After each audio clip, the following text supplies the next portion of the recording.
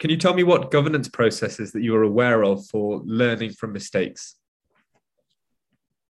Yeah, so I think there are a number of different governance processes that are in place in hospitals to learn from mistakes. And I think just a few examples, I'll give a few examples first and I'll try and expand upon a few of them afterwards. So a few examples of things are morbidity and mortality meetings where we can discuss uh, cases as a department to try and understand where any learning points might be had. The second is through the DATEC system, where cases are discussed at SI meetings, both within departments and then higher up. And you think about other mistakes such as prescribing errors or pharmacy mistakes.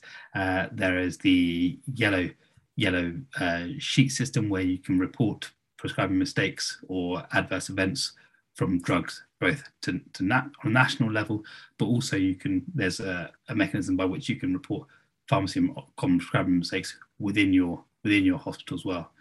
For me personally, I've had some involvement in sitting on the DATEC committee for my department when I was working as an IMT, and that was actually really interesting to see just the myriad of complaints that came in and what actually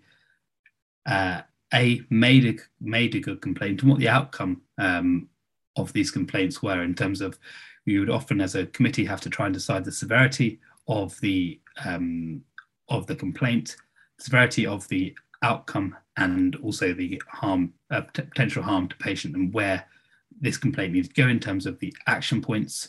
And it's really interesting because it was quite a robust mechanism, because if you had lots of different complaints about the same things, it really helped inform how to deal with that particular problem. And the more serious complaints were then escalated up to a divisional level and then a hospital level.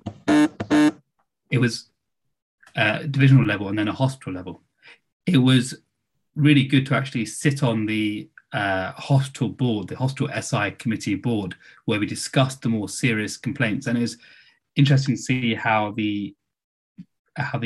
those complaints got dealt with, where a representative from each of the departments had to come through and actually talk about the incident in question, what they'd learned from it, and what we as a hospital might need to do about it. And I think these governance processes are incredibly important, and something as an early junior doctor, I didn't see much of or know much about, but certainly in my last 2 years in IMT, I've got much more experience of.